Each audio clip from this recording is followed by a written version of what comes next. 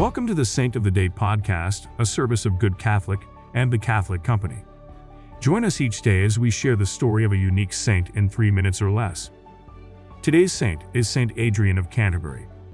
Saint Adrian of Canterbury, who died in 710, also known as Saint Hadrian, was a native of North Africa who was sent to England to accompany his friend, Theodore of Tarsus, who was appointed to the prestigious Archbishopric of Canterbury.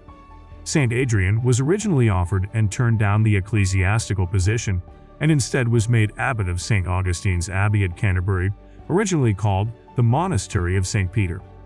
The monastic school grew and thrived under his leadership and became an important center of learning where many future scholars, bishops, and abbots were educated in Latin, Greek, Scripture, theology, Roman law, mathematics, and other subjects. Saint Adrian himself was well known for being a great teacher of religion, math, science, and literature. He also served as the Holy Father's assistant and advisor. During the lives of Adrian and Theodore, education and learning flourished in England. After his death, his tomb became famous for miracles. His feast date is January 9th. Find some time this week to write a letter to someone you know needs to hear a few words of encouragement. Saint Adrian of Canterbury, pray for us. Thank you for tuning in.